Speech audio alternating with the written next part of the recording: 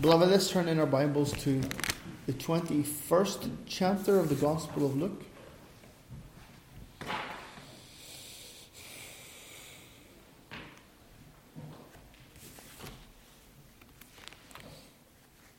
Now, I have to admit that I feel very self-conscious now because someone commented upon my photographs or the pictures, the thumbnails on our... It always seems like on our videos, and they say, why does everybody else look normal, but I always look like...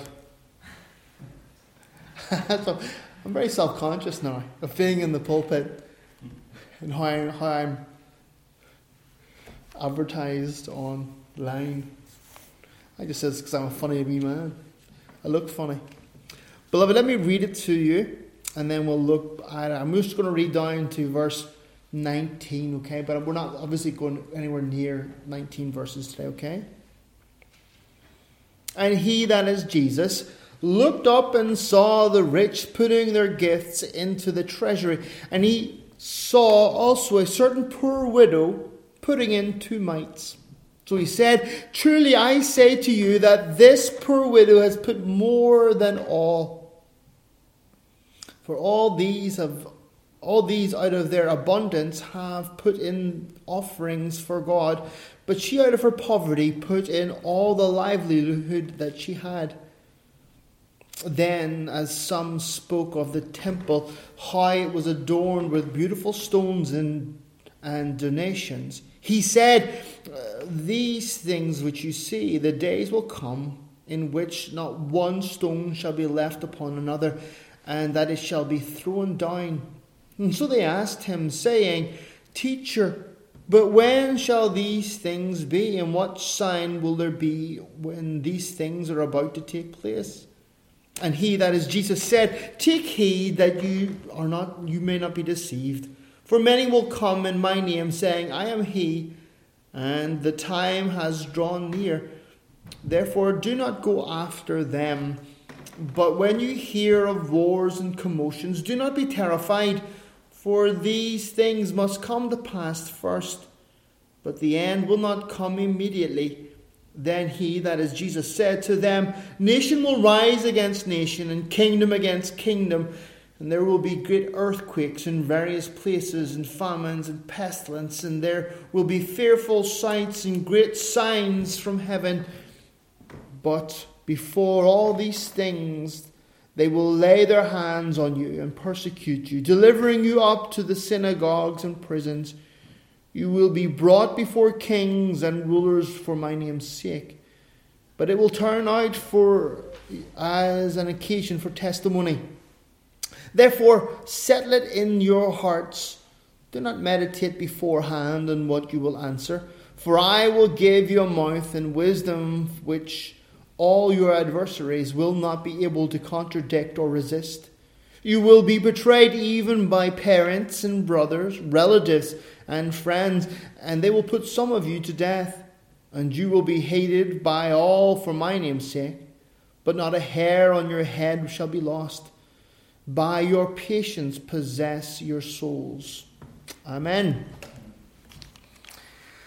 So we're still in the 3rd day of Jesus' passion. He's teaching in the temple. We know that he's just had this altercation with the chief priests, the scribes and the elders. They asked him these questions. In our reference here, it's only 2 questions, but in Matthew we have 3 questions.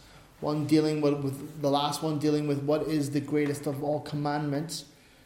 And Jesus silences those who would silence him. He puts them in their places. He exposes their hypocrisy and their lack of truth. He then goes on to warn his disciples about the scribes, the professional legal Christians, those whose job it was to interpret the Torah. These were the ones who broke everything down. And really what they were doing was they were exploiting it for their own gain. They were using the law of God and they were making it so complicated as that no one could really understand. And then they themselves would swoop in and take advantage of the weak and those who could not defend themselves. And Jesus warned of them. Now, in that instant, as Jesus is seated there and he's teaching, and I can just imagine this like stunned silence over the crowd, he witnesses this happening. This is not a parable, it's an observation. This isn't Jesus telling a story. This is Jesus observing something that is happening. And from that observation, he's bringing a lesson. He is teaching his own people and the people, and he's also teaching the scribes, the chief priests, the Pharisees, the Sadducees, whatever C's you want who are there. Those who had ears to hear, he's teaching them a lesson. And this is what we're looking at today. First of all, he says, in the hearing of all the people, he said to his disciples. So I would say that this is chiefly a lesson to God's people. He said this publicly, but it was intended for his disciples. It is a life lesson, a heart lesson. It's something that his disciples needed to learn for the future and for the building of the church and for the maintenance of the church. It's a guideline, an observation, not a strong recommendation. It's a rule. I just jumped there. And he looked up and saw the rich putting in their gifts and into the treasury. And he also saw a certain poor woman putting in 2 mites. The scene is, as they're seated there, there was these, I can't remember how many there were. A collection of large brass trumpets.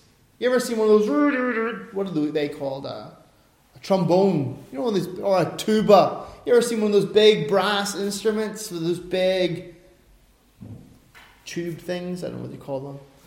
Big cone type thing, In the temple, they had a collection of these, and they were set so that people could come and they would put their money in, and the tube went all the way down to the treasury, and the money then popped out at the end and fell into a chest at the bottom of the treasury. So you'd come up and you'd throw your money in, and it would zip down, and you would hear it. There was a common name for these trumpets. They were called zingers, because when you put your money in, you could hear it going all the way down to the floor. Zing! And then you'd hear the plop as it came out the bottom of it. They made a certain sound. And so what was happening in Jesus' day was that those who had abundance, they would come with their little chest or little bag of coins and their temple tax, their offerings. It wasn't a required giving. Well, there was required, but these are temple offerings above and beyond. And they would come and they would put it into the smallest amount, so that you'd have, instead of coming with a €500 note and putting that in, which wouldn't make a sound, they would come with the equivalent of €500, all in small money. So that when they put it in, there was this great, massive, overwhelming noise as the coins all slid down, and it would trumpet through the courtyard, and everybody would go, oh gosh, look how much he loves the Lord, putting all that amount of money in. It became a bit of a joke. And Jesus, as he's sitting there, observes this happening. He's seeing the long line of people come with their gifts. It's a very public thing. Now, you and I, when we think of giving, we have the Christian understanding of giving, that we give privately, secretly almost, that we don't let our neighbours know what we're doing. Part of that's our culture, of course. Nobody really likes to show off. Most people don't like showing off, that we're very kind of yantilog in that sense. Nobody wants to be better than anybody else, and everybody's kind of quiet, and nobody wants to embarrass one another. Nobody wants to bring attention to themselves just in case somebody gets reported to the tax man.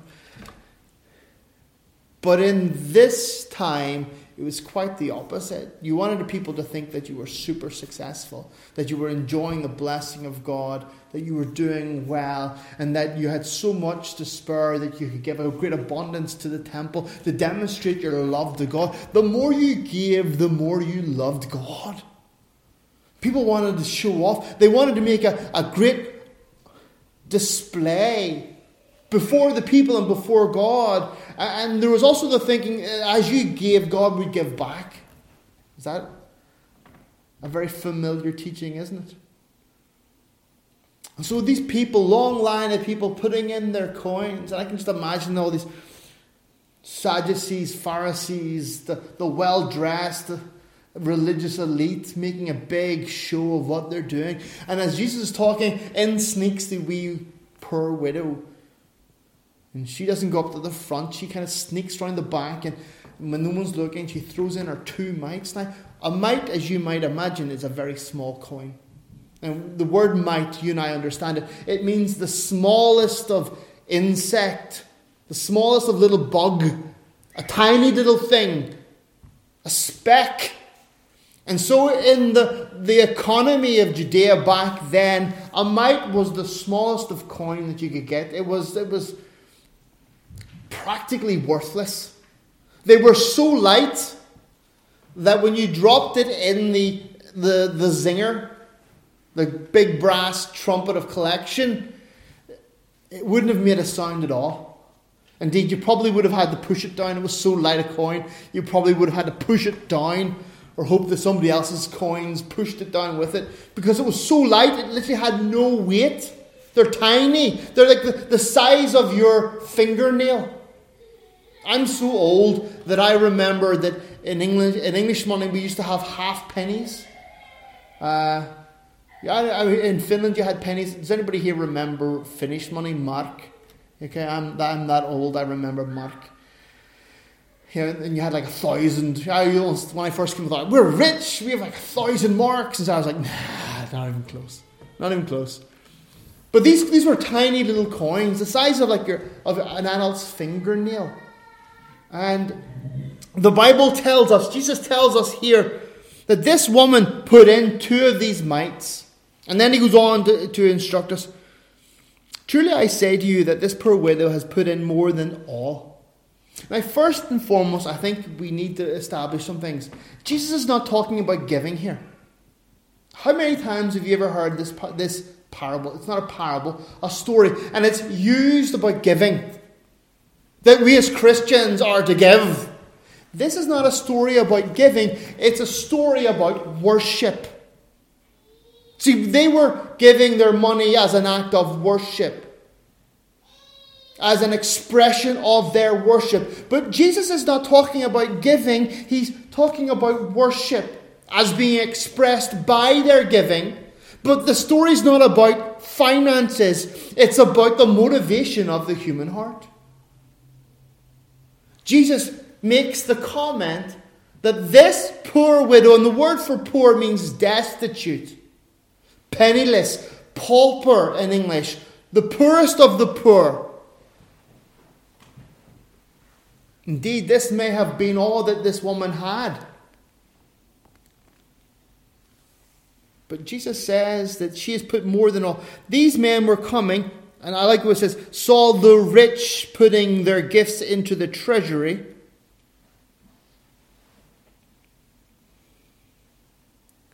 They were giving great sums. They were coming with lavish amounts. They were coming and pitching. I don't gamble. I've never gambled. I've never played the lottery. Wouldn't know how to play the lottery in my life. I've never played one of those slot machines. Never put money in one. It's not because I'm a good guy. It's just because I'm very don't like losing money. These are money stealing machines, and I was brought up, give your money away for free. I want something back in return, and I want more back in return than I give you in money. That's the way I was brought up. So putting the money in a machine just eats me.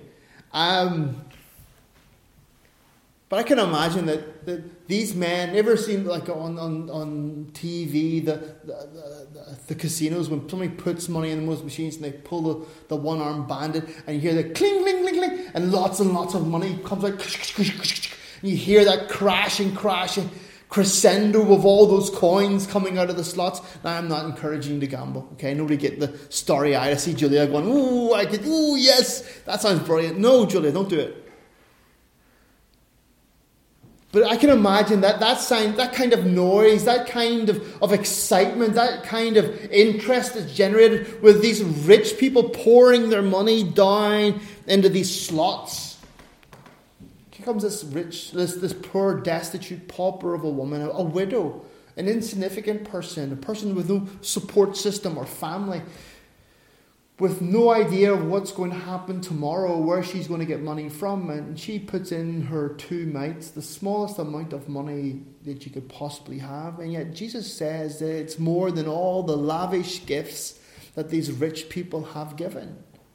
Why would that be? He goes on then to tell us, because the rich gave out of the abundance of their offerings. The rich were giving out of what they did not need. The rich were giving out of the superfluity. That's the Old English word. It might be in the Authorized Version. I can't remember. It means their overflow of abundance.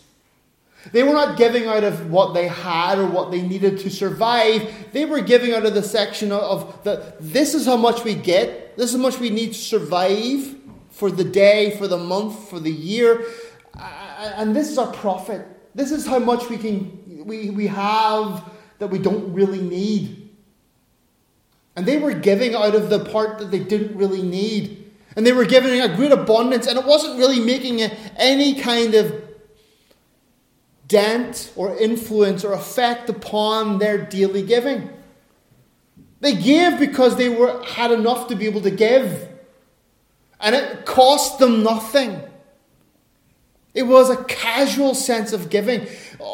They were purchasing for themselves fame, adoration, reputation, but it was at no financial cost.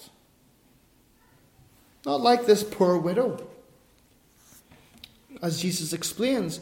But she, out of her poverty, gave in all the livelihood that she had. This woman gave everything that she had. She had no more money to give. This is what she needed to survive on.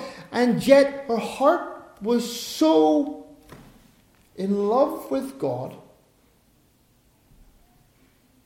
The standard of her worship was so high that she understood, put God first.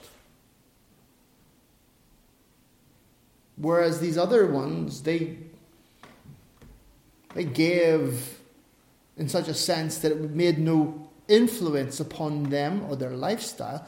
This woman gave sacrificially so. It hurt her to worship God.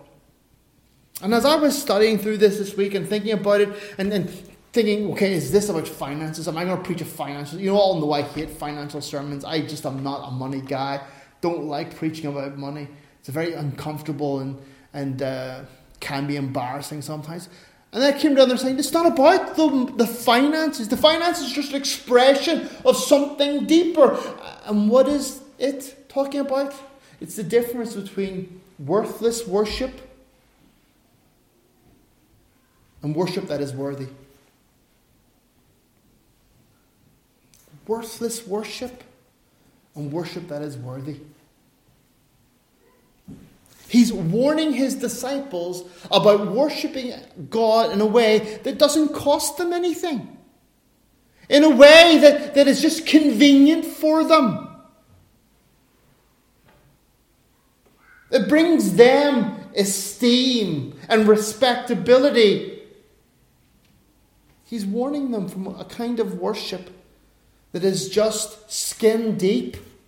Now, beloved, I know you to be a mature and grown up and sensible people, and therefore when I talk about worship, you all understand that I'm not talking about singing in church. The music, the accompaniment. I know that you know that we're not talking about the modern understanding of worship, which is ridiculous. You know that our generation has been too affected by Hillsong, and by the Jesus culture that has brainwashed our generations into believing that worship is singing. It is not even singing. It's the feeling of of exaltation you get when you sing together with others in a certain style. It's that feeling you get when all the endorphins and hormones and chemicals are erupting in your head. And you can sway and put your hand up and look ridiculous. When you're really into it, that's worship. That's not worship at all. That's not biblical worship. Biblical worship is a life lived in obedience to the Word of God. As I was thinking of this week and studying it this week, I was reminded actually of a verse way from back in Bible college times. I'm getting old, so I'm getting all kind of, looking back at the old days, reflecting on how good things were in the former days and how bad they are today before Corona. And I remember being in Bible college and us having a class on these verses, Hosea 6 and 4. And it says this, O Ephraim, what shall I do to you? O Judah, what shall I do to you? For your faithfulness is like a morning cloud, and like the early dew that goes away. And then jumping down to verse 6. For I desire mercy and not sacrifice, and the knowledge of God more than the burnt offerings. Again, as I was thinking about this, the difference between worthless worship and worship that is worthy, this verse came into my mind. If you know me, I hope you know that I love the book of Hosea. I do. Hosea is my book, in the Old Testament at least. I like it. There's a lot there for us. And here in this chapter, he's called, the Holy Spirit through the prophet is calling Israel back, or lamenting over its unrepentant heart. And here in verse 4, he makes the accusation against them that their faithfulness, that means that their faithfulness to him, like the wife's faithfulness to her husband, is like a morning cloud. Like the mist. You ever gone fishing in the morning? Very rarely, but I will next season. And down by the river, you see this mist that's over the fields. Or you're driving home in the evening time, and sometimes you see the same effect. There's this kind of mist. But certainly in the morning times, as the sun comes up, that cloud just vanishes, doesn't it? Same as the dew of the morning. If you've ever gone walking through deep grass first thing in the morning, you're drenched. Your feet and your trouser legs are completely soaking. There just seems to be water everywhere. There seems to be more water on the ground than there is in the river. And yet, as the sun rises and the day progresses, all that water vanishes. You can walk out to the river to go fishing and get soaked to the skin. And then as you turn around and later in the day, as you're about to go home again, the grass is completely dry. It's gone. It's vanished. It's mysteriously disappeared. And the Holy Spirit through the prophet is making the accusation against Israel of old that their commitment to him is a bit like that. It's all grand in the moment. It's all substance. You can see it and it looks effective. But as the time wears on, it disappears. As if by magic. There's no consistency. There's no stickability. There's no steadfastness to their commitment. They're faithless. He goes on again in verse 6. I desire mercy, not sacrifice. The word here for mercy is the Hebrew word chaste. It means kindness as expressed towards a person. Goodness, loving kindness, commitment, a positive relationship. That you're doing positive things towards a person. God demands not just that we be merciful to strangers or to our kids or our wives, but mercy towards him, loving kindness. In my old Bible. I actually went and looked it up from Bible college, my old Bible that I have from Bible college. I looked it up, and in the margins, I have it written down. Here, God is demanding steadfast love from those who would follow him.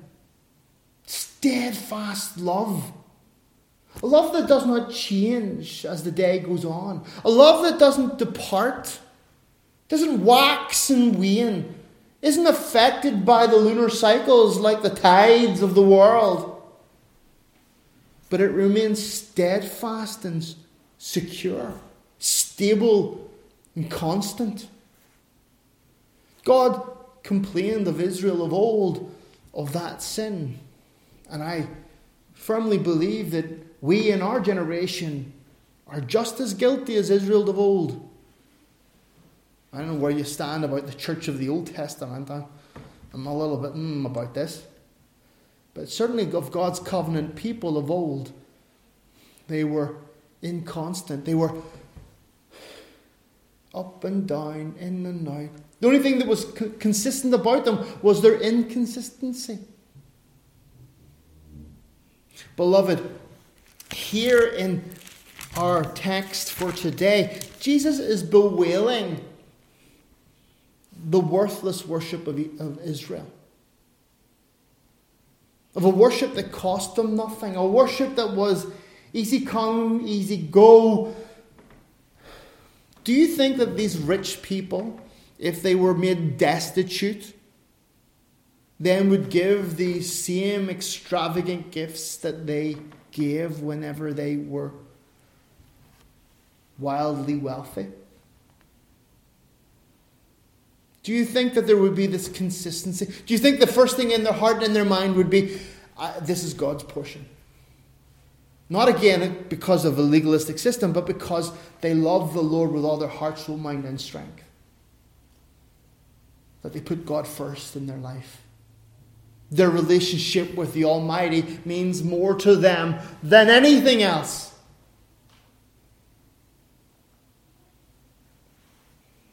God demands our steadfast love. He demands a worship that is worthy of Him. A worship that costs us something. And again, I'm not talking about singing. You all understand that. How you live your life.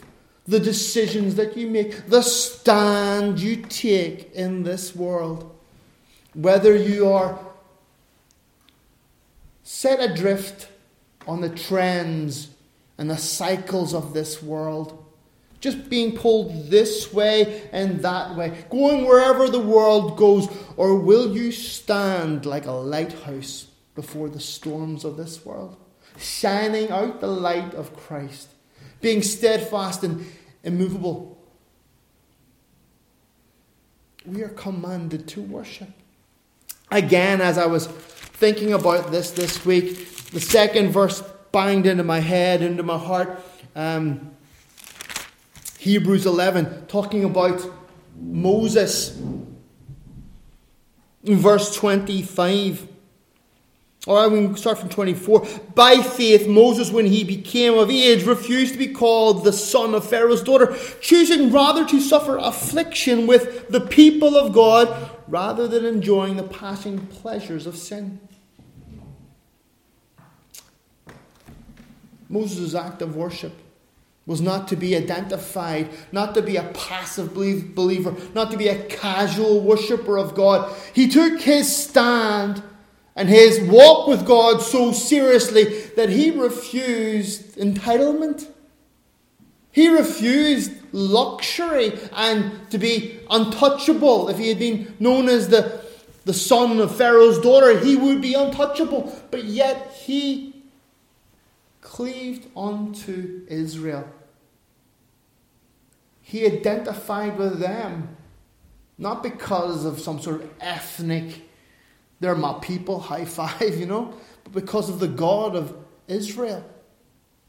You and I, beloved, how are we to learn from this? Is it about giving? I think of all those terrible word of faith messages I've heard about this. You go into speculation and illustrations about the poor wee widow. And then she gave her 2 mites. And of course the Lord would give her 100-fold back. We don't know that. I have no teaching what happened to this woman. Jesus doesn't elaborate or illustrate. His message is about the motivation of men in worship. Of course, finances are a great illustration of where your heart lies. The Bible says that the love of money is at the root of all evil. And we know that, don't we? Finances, people are bought and sold. They sell their soul for 30 pieces of silver. We understand. But how Jesus is using this illustration is to demonstrate very clearly that we are to worship in such a way that it costs us something. That we put God first, that we identify with Him, and that we are steadfast in our worship. We're not up and down, in and out. We're not the kind of people who draw attention to ourselves or don't worship at all. How we use our money is very telling. What we invest in. The Bible says where your heart is, there your treasure is also. That you invest yourself in the things that you find important. That you contribute to the things that you find important. This little old lady, this pauper, penniless widow, her priorities were God first. God first. And in doing so, again, not making a big deal of it, I can imagine she was hidden and quiet and didn't bring attention to herself and all the rest, but she made sure that she gave what she had to God in order to worship. Jesus contrasts that with these men who were giving out of their superabundance. That it cost them nothing. It was a casual thing. It was a social thing, almost. A pantomime, a theatre, a performance. Something styled in order that they themselves might receive something in return. Applaud, reputation. Jesus is pointing out the motivation of worship. And I would ask you, where does your motivation lie? Do you do things in order that you might receive beröm? Is that the word in Swedish? What's that in English? Praise. Thank you. Do we do things online in order that we would be seen and heard and noticed, and that people would applaud us? Facebook is a terrible place for sinning like that, isn't it?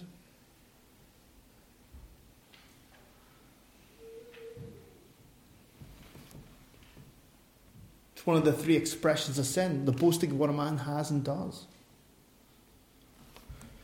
Jesus is teaching his disciples a very important lesson. That there will be people who worship in spirit and in truth. To be worshippers of reality and to be consistent in their worshipping, even when they have nothing. Even when they are at the worst, the least that they can be, they are called to be consistent in their worship. This little woman, though she went unnoticed on earth, heaven saw. Heaven celebrated over the gift of this woman. Over her commitment and love. God isn't blind and nothing goes unnoticed. Beloved, you and I, in our commitment and in our following of Jesus, we must be consistent. And we must be prepared to give our everything. Our two mites. All that we have and more. This is not a message on tithing or in sacrificial giving. It's a message on consistent worship. on the difference between worthless worship, worship that means nothing. It's empty. It's like a clanging cymbal that has no real depth. It's just a big loud noise. Boom! And then it's gone. Between that and the song of heaven, eternal worship that lasts forever, a fragrance that is an aroma pleasing to the Lord. Beloved, let your life be one that is pleasing to God.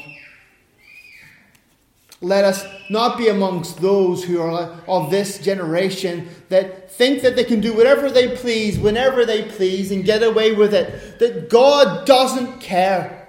The more grandiose their gift, the more careless their foolishness, the greater the spectacle, the more God is pleased. Beloved, I have been in worship meetings where people have fallen down and behaved like they're drunk, and men have pretended they've had Holy Ghost shotguns and shot people and they've fallen down.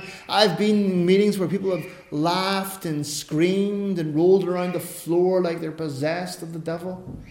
And so-called believers have applauded. I was part of those meetings. Foolishness. Such foolishness. Because true and real worship is in your everyday.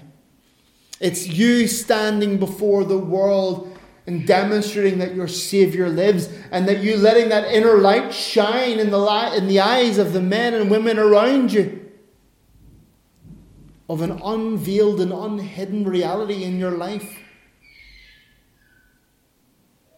We don't want worldly worship in the church. That's just casual and corrupt. It's the singing of songs and the lifting of hands and the clapping. Again, I have no real problem with any of those things. You want to do them, and if it's appropriate in the right time, you can go ahead and do it. As long as it's done tastefully and in order. Not manically and crazy. Not in such a way as to bring attention to yourself and from the Lord Jesus Christ. Beloved, let me ask you, let me point you to this truth. Are you steadfast in your worship, day and daily? Has your worship become like the morning mist?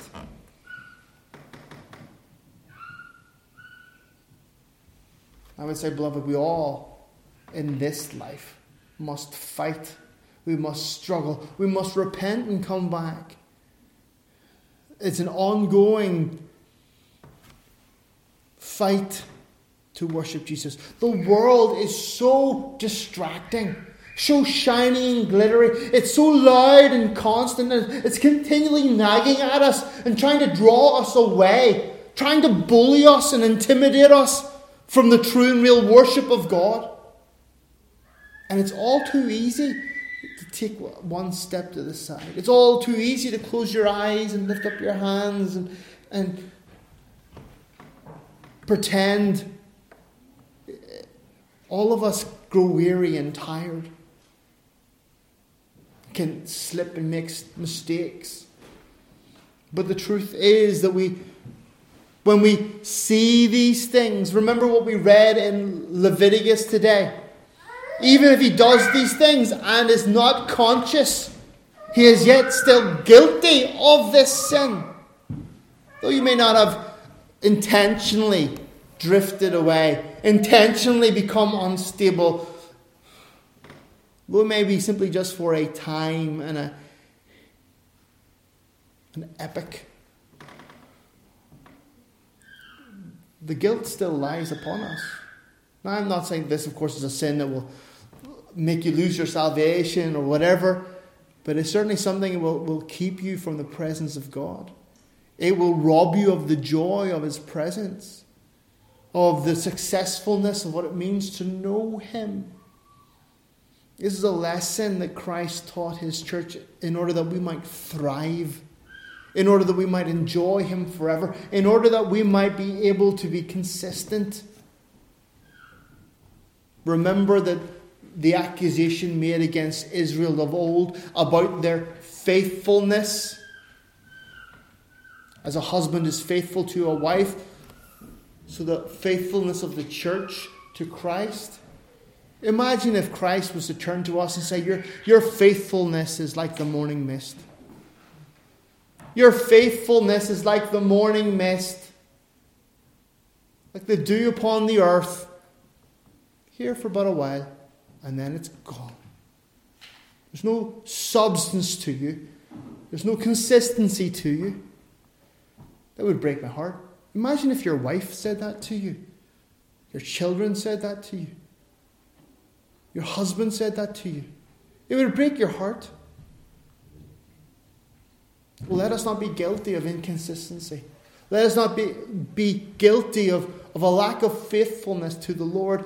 Let us be of those who worship in a worthy manner. Beloved, repent with me. Ask the Lord to reveal in our hearts those areas where we have been bullied, intimidated, tempted, drawn aside.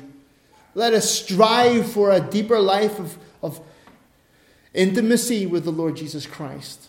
That our faithfulness might shine forth. That our worship might be that costs us something. You don't want to give a gift that costs you nothing. There's this terrible habit. I saw it on a meme once. That somebody receives a Christmas present that they don't want. So next year they give it away to someone else. But they accidentally give it to the person who gave it to them. How embarrassing would that be? Oh gosh. You want to give a present that didn't cost you something. You don't want people to think that their relationship with you is meaningless.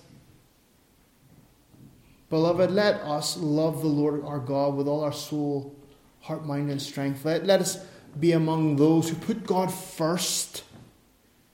Who don't try and scrape a little bit off the side. Lord, this is all my portion, and this is your portion. The poor widow gave her all that she had, because God was worth it. Let you and I fall into that category. Amen. Let's pray.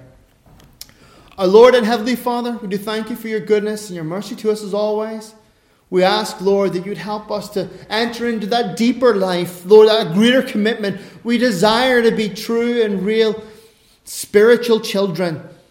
Lord, we are very convicted as to the state of our faithfulness. Lord, we know that you yourself are faithful. But Lord, indeed, oftentimes we struggle and fall to temptation and are not faithful. We lack consistency. Lord, all too often we are intimidated and bullied and affected by the teachings of this world. Lord, far too many of us have been brainwashed by the propaganda of the false church as to what worship is. Lord, we pray you'd forgive us. Lord, you'd help us to live our lives day and daily according to your word, that we would strive to bring every relationship, every friendship, Lord, every aspect of our lives under your word, that you might be exalted, that your light might shine in this world, that, Lord, we might shine forth brightly, that you might receive much glory and draw all men unto yourself. Oh, Lord, forgive us our sins, Lord, for they are many. Forgive us them and help us to repent of them. Lord, not just to feel regret, but, Lord, to change and to turn around and go the opposite way. Lord, we pray that we might be as consistent, that we might be as thoughtful, that we might be as faithful as the poor widow. Oh, Lord, we, your disciples, cry out to you for help. Lord, for those who do not know you, Lord, for those who do not know the joy of knowing you and the peace of knowing you, for those who are still lost in the darkness and have no concept of what it means, Lord, to be adrift, they, Lord, are creatures of darkness. We pray for them.